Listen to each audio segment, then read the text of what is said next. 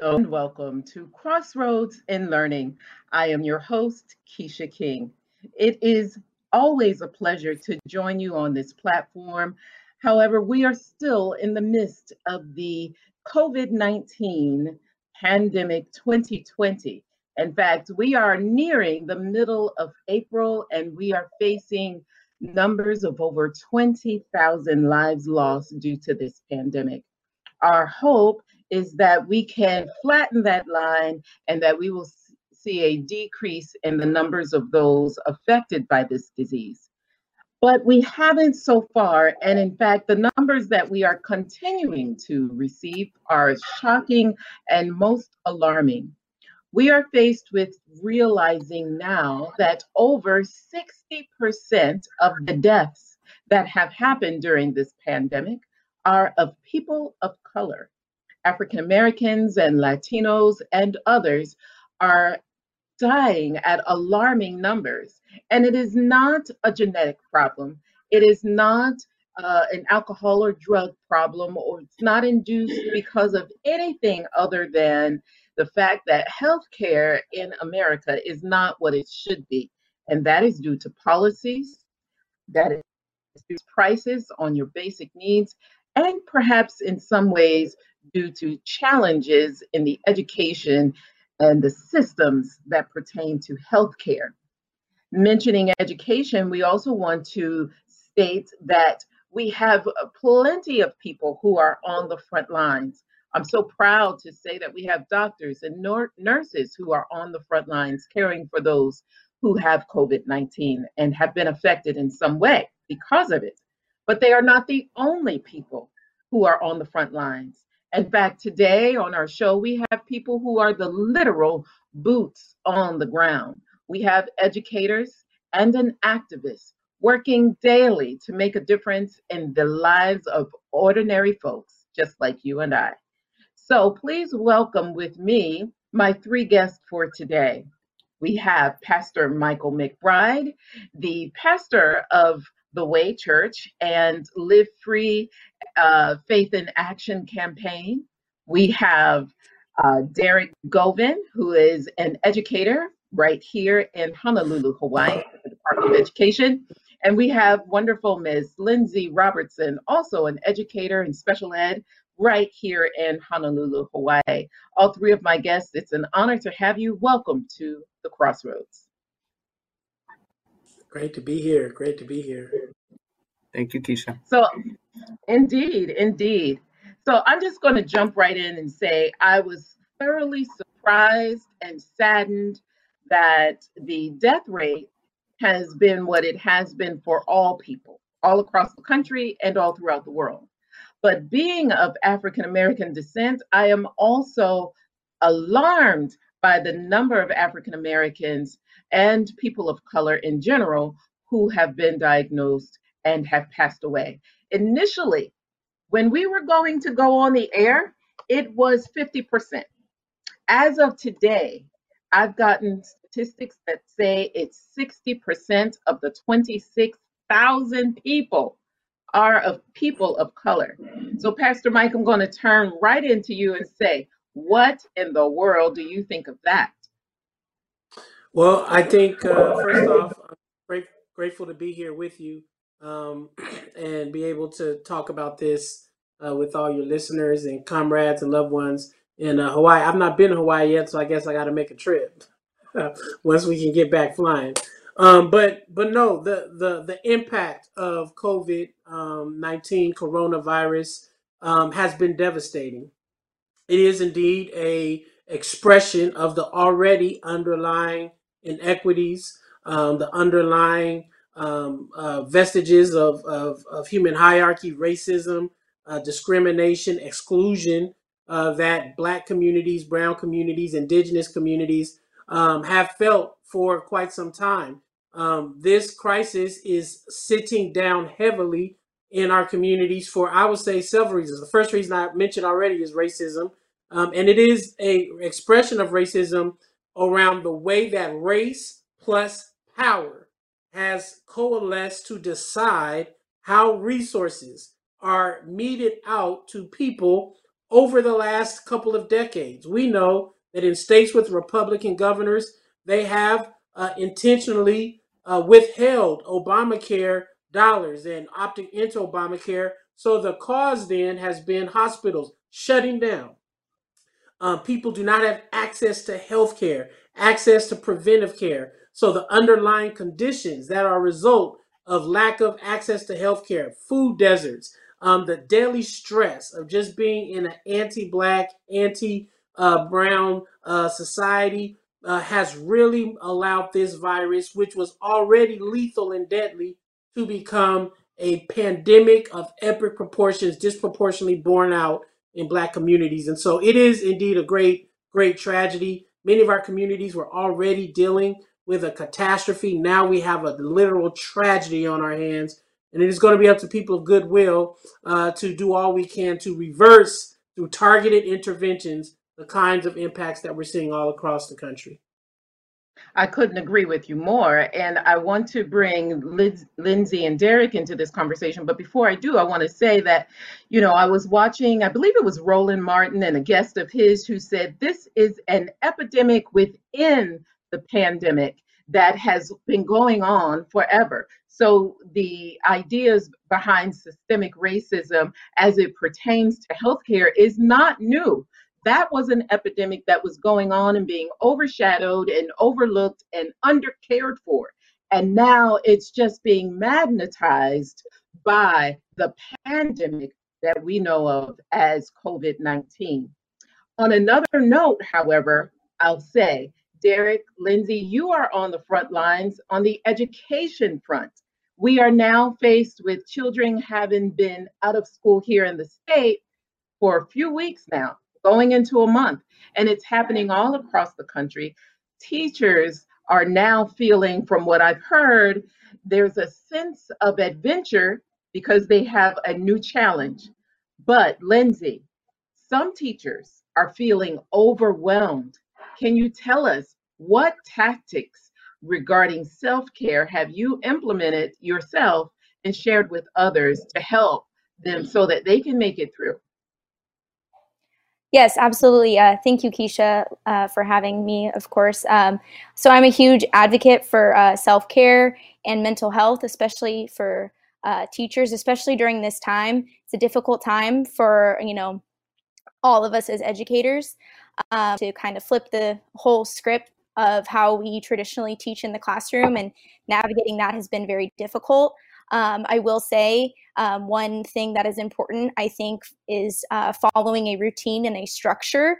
Obviously, when we are in the traditional classroom, we thrive off of routine and structure. And when we work from home, we can also create that routine and structure.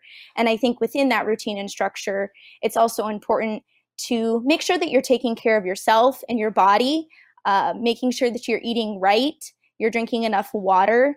I'm also a huge advocate for exercise and getting outdoors, obviously with taking the proper safety precautions, such as wearing a mask and maintaining that social distancing.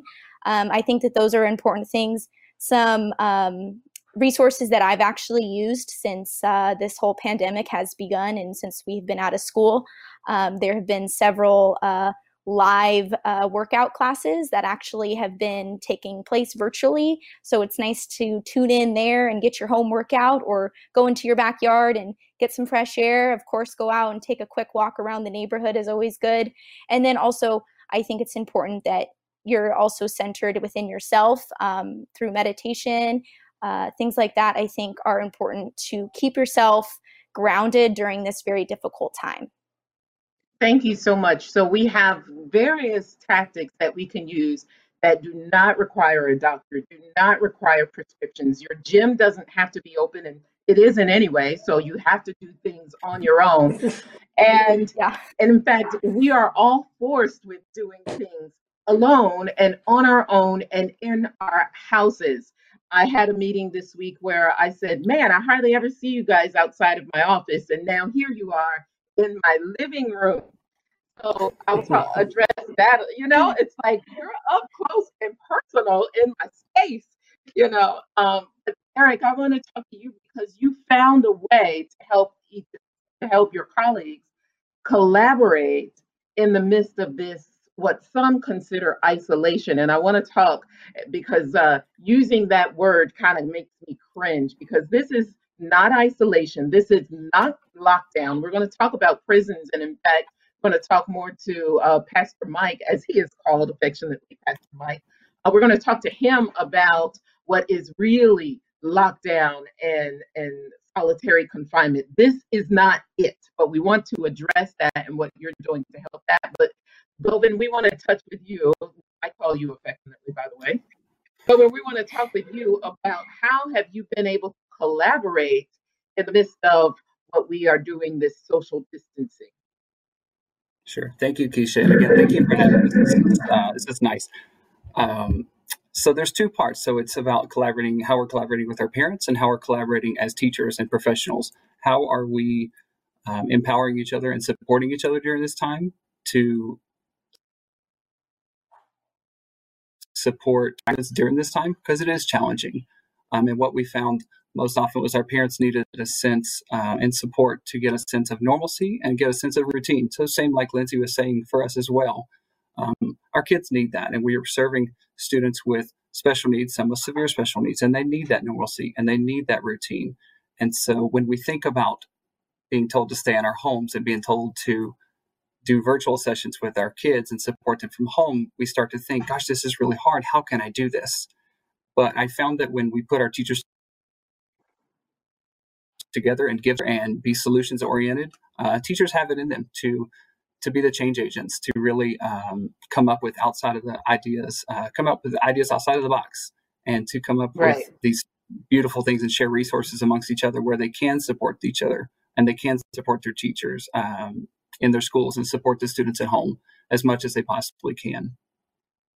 Good deal. Now, when I talk about education, I did my master's dissertation on the school to prison pipeline. And I talked about how a disproportionate number of African American boys were diagnosed with special needs. And if you were in third grade and you couldn't read very well, and Pastor Mike, I'm coming to you with this because it says if you couldn't read very well and you got into a fight and were suspended from school in third grade, essentially they built a prison cell with your name or number on it. And so that was when I found out that statistic, I was devastated. I have a young boy who, at the time I was writing this dissertation, and he was young enough to have been in third grade. Now, my son was actually graduated high school with a 4.6 GPA, so he could read very well. This is not him. But not everybody fits that bill. And it was devastating to find out that that was actually how they did it, okay? How they determined how many jails to build. And what it seems like to me, and I could be wrong, was that they put our young men in jail and forgot about them. Case in point, here we are in 2020 with a pandemic that says stay away from each other in order not to get it. And you cannot do that in any jail that I've ever seen on TV or in person, okay? You can't stay away from someone 6 feet apart. And in most jails, there's no pump for, I have a pump right here at my house at the front door. Okay, no one's coming to visit, but should they come, I have sanitizer. They don't have that in jail, and they hardly have enough soap. How can they keep away from each other, okay, and not get this? And does our government even care? So, Pastor Mike, I want to address that to you. What are your thoughts on that? How should they, or is it even possible they protect themselves? And what are you doing about it? Yeah, well, it is a great question, and it displays the kind of moral drift that our country, and dare I say, the society has. The scriptures that I follow talk about that we will be judged by the way we treat our widows and orphans and those who are in jail. Will we visit them? Will we care for them? In a pandemic, no one should be deemed disposable. We should not be picking and choosing whose lives are valuable to save. And so Mask for the People, which is an initiative of the Live Free campaign, is so blessed. We were just awarded a $1 million gift from Jack Dorsey, the CEO of Twitter, to help us Yes, be and I able wanted to to get to secure. that. I have to cut you off because I wanted to kind of give a lead into that, but I'll just say it now.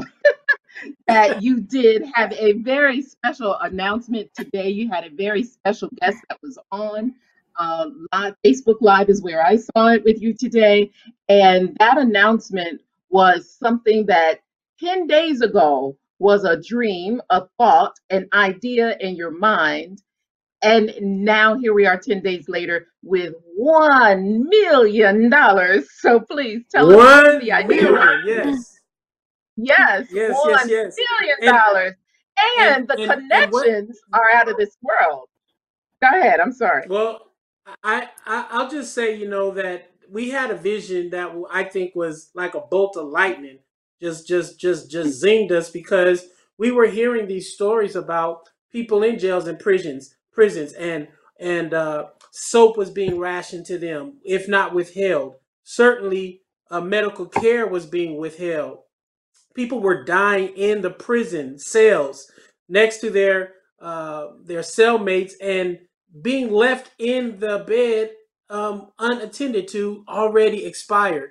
They would take the bodies and dump them outside in the courtyard in a tent. This is the way our loved ones who are incarcerated were being treated. We had loved ones, other frontline workers who did not work in hospitals, but maybe drove buses, maybe were outreach workers in urban neighborhoods, interrupting violence, or they were serving food to kids, all being sick because they didn't have masks. Now we recently just saw some loved ones in Philadelphia being pulled off the bus physically by a police officer because they don't have masks. So we're seeing that there are certain parts of our country and our community who are not only over diagnosed and dying from this illness, but they are also being rationed and if not eliminated from the equation of care.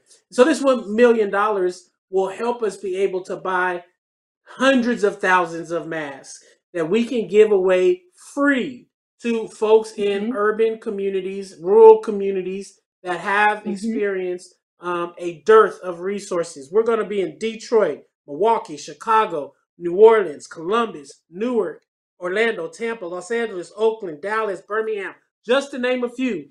And this $1 million is going to go Right. a long way in being able to help us get this stuff out, mask and sanitizer, so our folks can have some preventive care and slow down Right. the spread of this virus, and hopefully give the country and the medical doctors and others a chance to catch up to the care needed to hopefully save as many lives as we can. That's awesome to hear. Yeah, thank you so much, and I'm hoping that we can keep raising more. If you want to donate, you can go to livefreeusa.org, livefreeusa.org, and just donate $5, $10, $25, $100, whatever you can give. A little bit adds up to a lot, and prayerfully, the gift that Jack has given. Kamal Bell said he's now going to launch a billionaire challenge. He's gonna call on all the billionaires that are out there that want to help respond in a humanitarian effort to this crisis to donate to Mask for the People or other organizations like this to help us be able to address these issues. But I lost you guys for a minute. I had to reboot. You are amazing. 10 days ago, this didn't exist. This wasn't going on. And now here we are. Jack Dorsey, CEO of Twitter. And what's the other he's CEO of? Where? Square. We all use both. And so he has donated very generously $1 million. And I must say that I found this out through Kamal Bell, who I follow on Twitter. And well, I didn't find it out before it happened. I just followed you both, and you both posted that you had a special announcement to make today. So I was thrilled when I found out that this was happening. And this is what we're talking about, people, boots on the ground. Now, today during your live announcement, you had a guest and you just called her, I think it was Miss Queen, which I have to tell you, that's what they call me, okay? Since my AIE, they call me Queen. And she said that she almost she heard that I think it was Detroit was 1 in 5, right? Talking about the deaths. And then she said 1 in 10, and or 10 of every 1 in 7. It was one in 7 1 in 7, in New Orleans. Yeah, or in right? Louisiana, yeah. And I just thought, my goodness, that's horrible. And so, you cannot underestimate how tragic this is. I read a story today of a woman who lost her entire family in 1 week due to this virus. So what you're doing, Pastor Mike, is so necessary. When I know these communities, okay, I know that it's extremely hard for your average African families who live in an average community, and they have stores like Family Dollar, Dollar General. They have to drive a ways before they get to a major store like Walmart, and a specialty store that has these items is even further away. But Dollar General, Family Dollar, they ran out of masks and gloves and hand sanitizer a long time ago, and they just Mm-hmm. don't have it. And so, for someone to be dragged off the bus because they didn't have it, because they didn't have access to it, it's more than just a little bit unfair. It's almost inhumane, That's and right. yet it's happening. So what you're doing, it needs to be applauded, needs to be recognized. And after you made your announcement, this is the first place you came. I know Yep, this is yep. You got my immediate reaction. I'm on cloud 9. I think I can be like Jesus tonight and walk on some water somewhere. this is a good time to compare yourself to Jesus. But what I've heard is a lot of people compare you to a young Martin Luther King. And I've heard Oh, this, well, and indeed, that is a compliment, but I've heard this because not just this is not your first walk in the park, so to speak. You've also done a lot with gun violence in your state, and you've worked with gangs. Can you talk to us a little bit about that work? Because that's been going on for years. yeah. So the Live Free campaign was launched in 1999 as a response to urban gun violence and mass incarceration. When I was actually a youth pastor back in 1999, I was physically and sexually assaulted by some cops, and I had a lot of young people in my congregation who were saying this happened to them all of the time.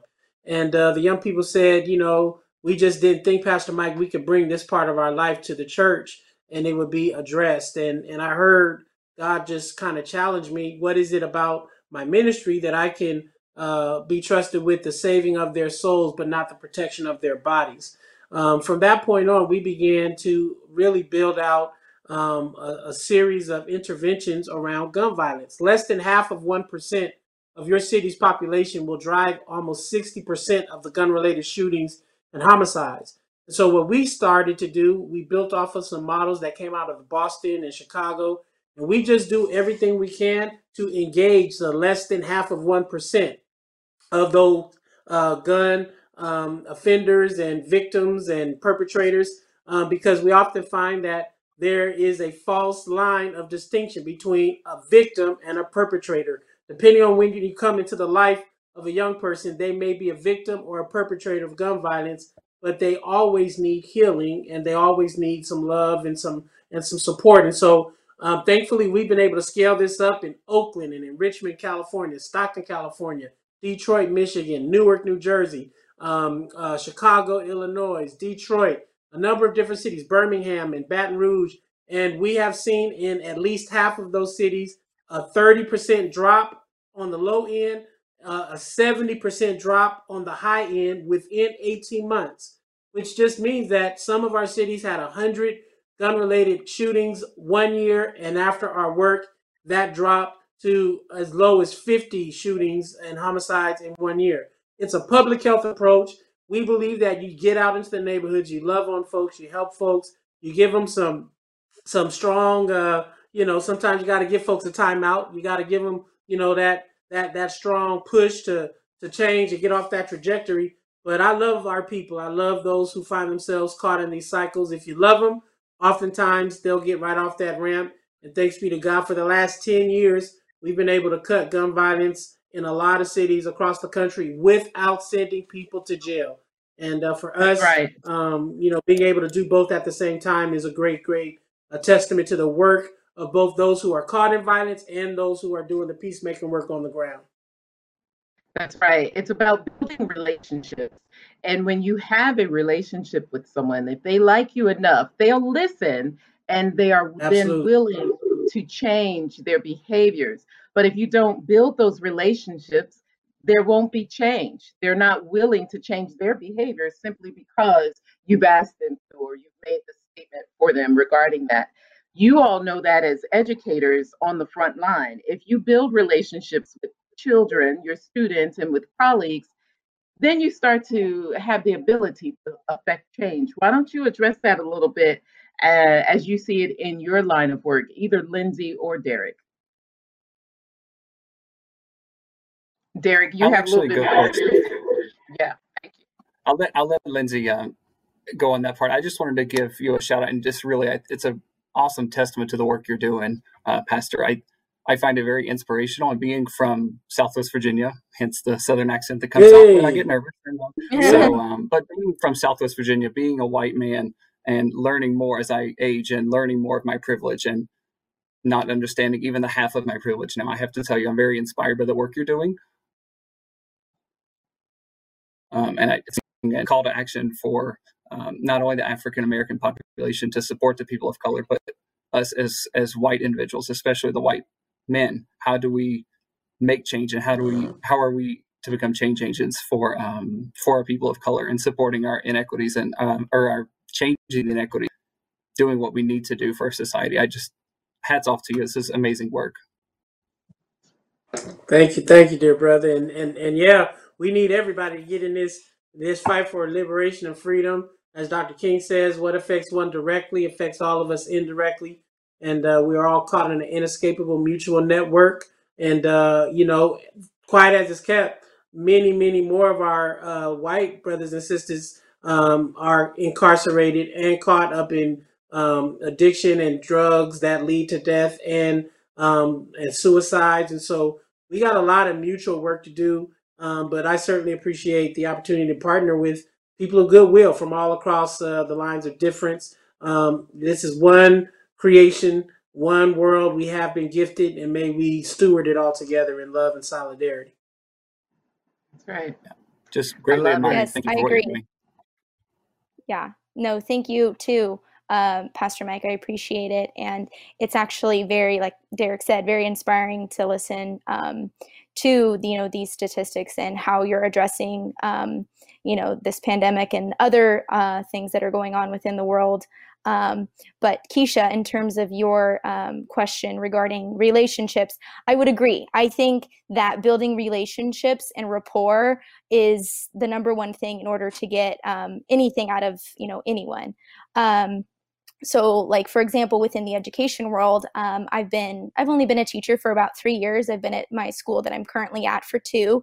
But last year was my first year at the high school level, teaching students with disabilities. And I knew the minute I walked in the classroom door that I was going to have to build rapport with my students in order to get them to be able to learn. You need to love on students and love on all individuals. Like Pastor Mike said, I agree, until you can get them to listen and to comply with what you're asking. And I think that those relationships are what are going to keep us strong, especially during this time as well. Thank you so much. It is about relationships. And, Mr. Mike, I have to thank you. I thank you for the work that you've been doing. You said since 1999.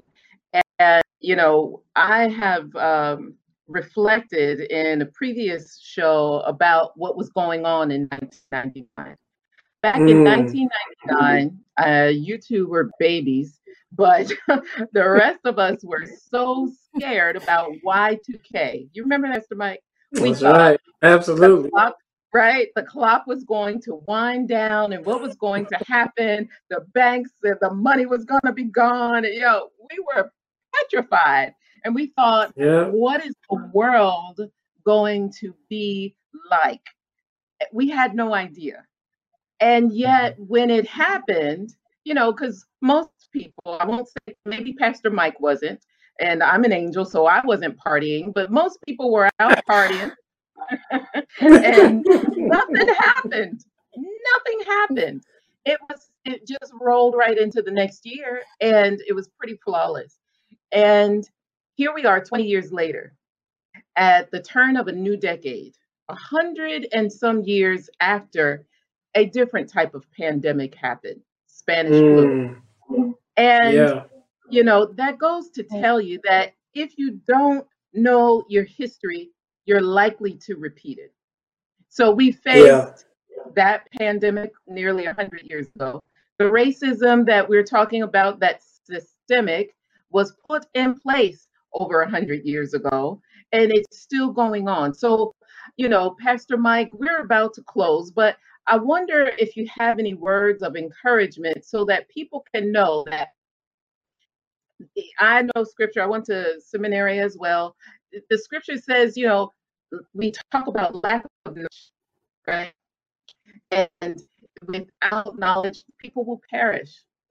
Can you give us some tidbits of information or encouragement that would enlighten the hearts and minds of people so that we don't repeat this again? We don't want to go through this again, all of it. Can you help us out with that? Yeah, I'll just be glad to just say, we are, for all of us who are Christians, we are just coming out of Easter. If you're Jewish, you're in the Passover season. If you are Muslim, you are, heading into Ramadan real soon.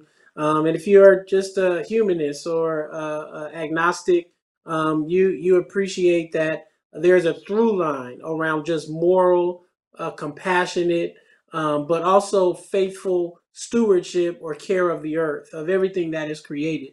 So I just want us to always remember that it is our responsibility to care for one another. It's our responsibility to not be ahistorical about the struggles that have gone before us. It's also our responsibility to remember, as Jesus said, that he has overcome the world. And so since God has overcome the world, so then can we overcome the world? That we are a people on this kind of day after resurrection. We can live as resurrected people, people with new eyes, new imagination, a new politic, a new economy, a new set of relationships. We don't have to go back to a normal that was literally abnormal. We can actually craft and forge a world. The prophet said, "I see a new heaven and a new earth." That we don't have to wait until we die to see a new heaven and a new earth. We can create heaven right here on this earth, and that looks like a guaranteed basic income. That looks like our ability to make sure everyone has food and shelter and clothing. That this world created with abundance and enough can be shared equally among all who inhabit it. And so I just compel all of us, love justice, do mercy, walk humbly with God and all creation. And let's keep doing what we know needs to be done to eliminate all of these systemic and structural evils that afflict the soul, the mind, and the body. Stay strong, be encouraged, love yourself, love your neighbor, love all that has been created, and know that it is through our love that we can cover a multitude of mistakes, challenges, and problems. Love in will always win. You hit on many key points. The number one being love. Love. I love what you're doing, Pastor Mike. Please keep it up. The world needs you. I love what you're doing, Lindsay. I love what you're doing, Derek. Our students need you in the classroom. As I said earlier on, these are boots on the ground. You're doing the work. So thank you so much for what you're doing. Congratulations, Pastor Mike. $1 million. $1 million. God bless. Can't wait to come to Honolulu or Hawaii, wherever we at. Yes, we are currently in Honolulu, where all the views are beautiful, but we just can't go through them right now. Yeah. So hang in there. We will come back. We'll bounce back and be able to enjoy all of the creation. So hang in there, shelter in place, stay home so we can get out sooner. That's right. All right. Yeah. You've been watching Crossroads and Learning. I have been your host, Keisha King, and we will see you next time at the Crossroads. Aloha.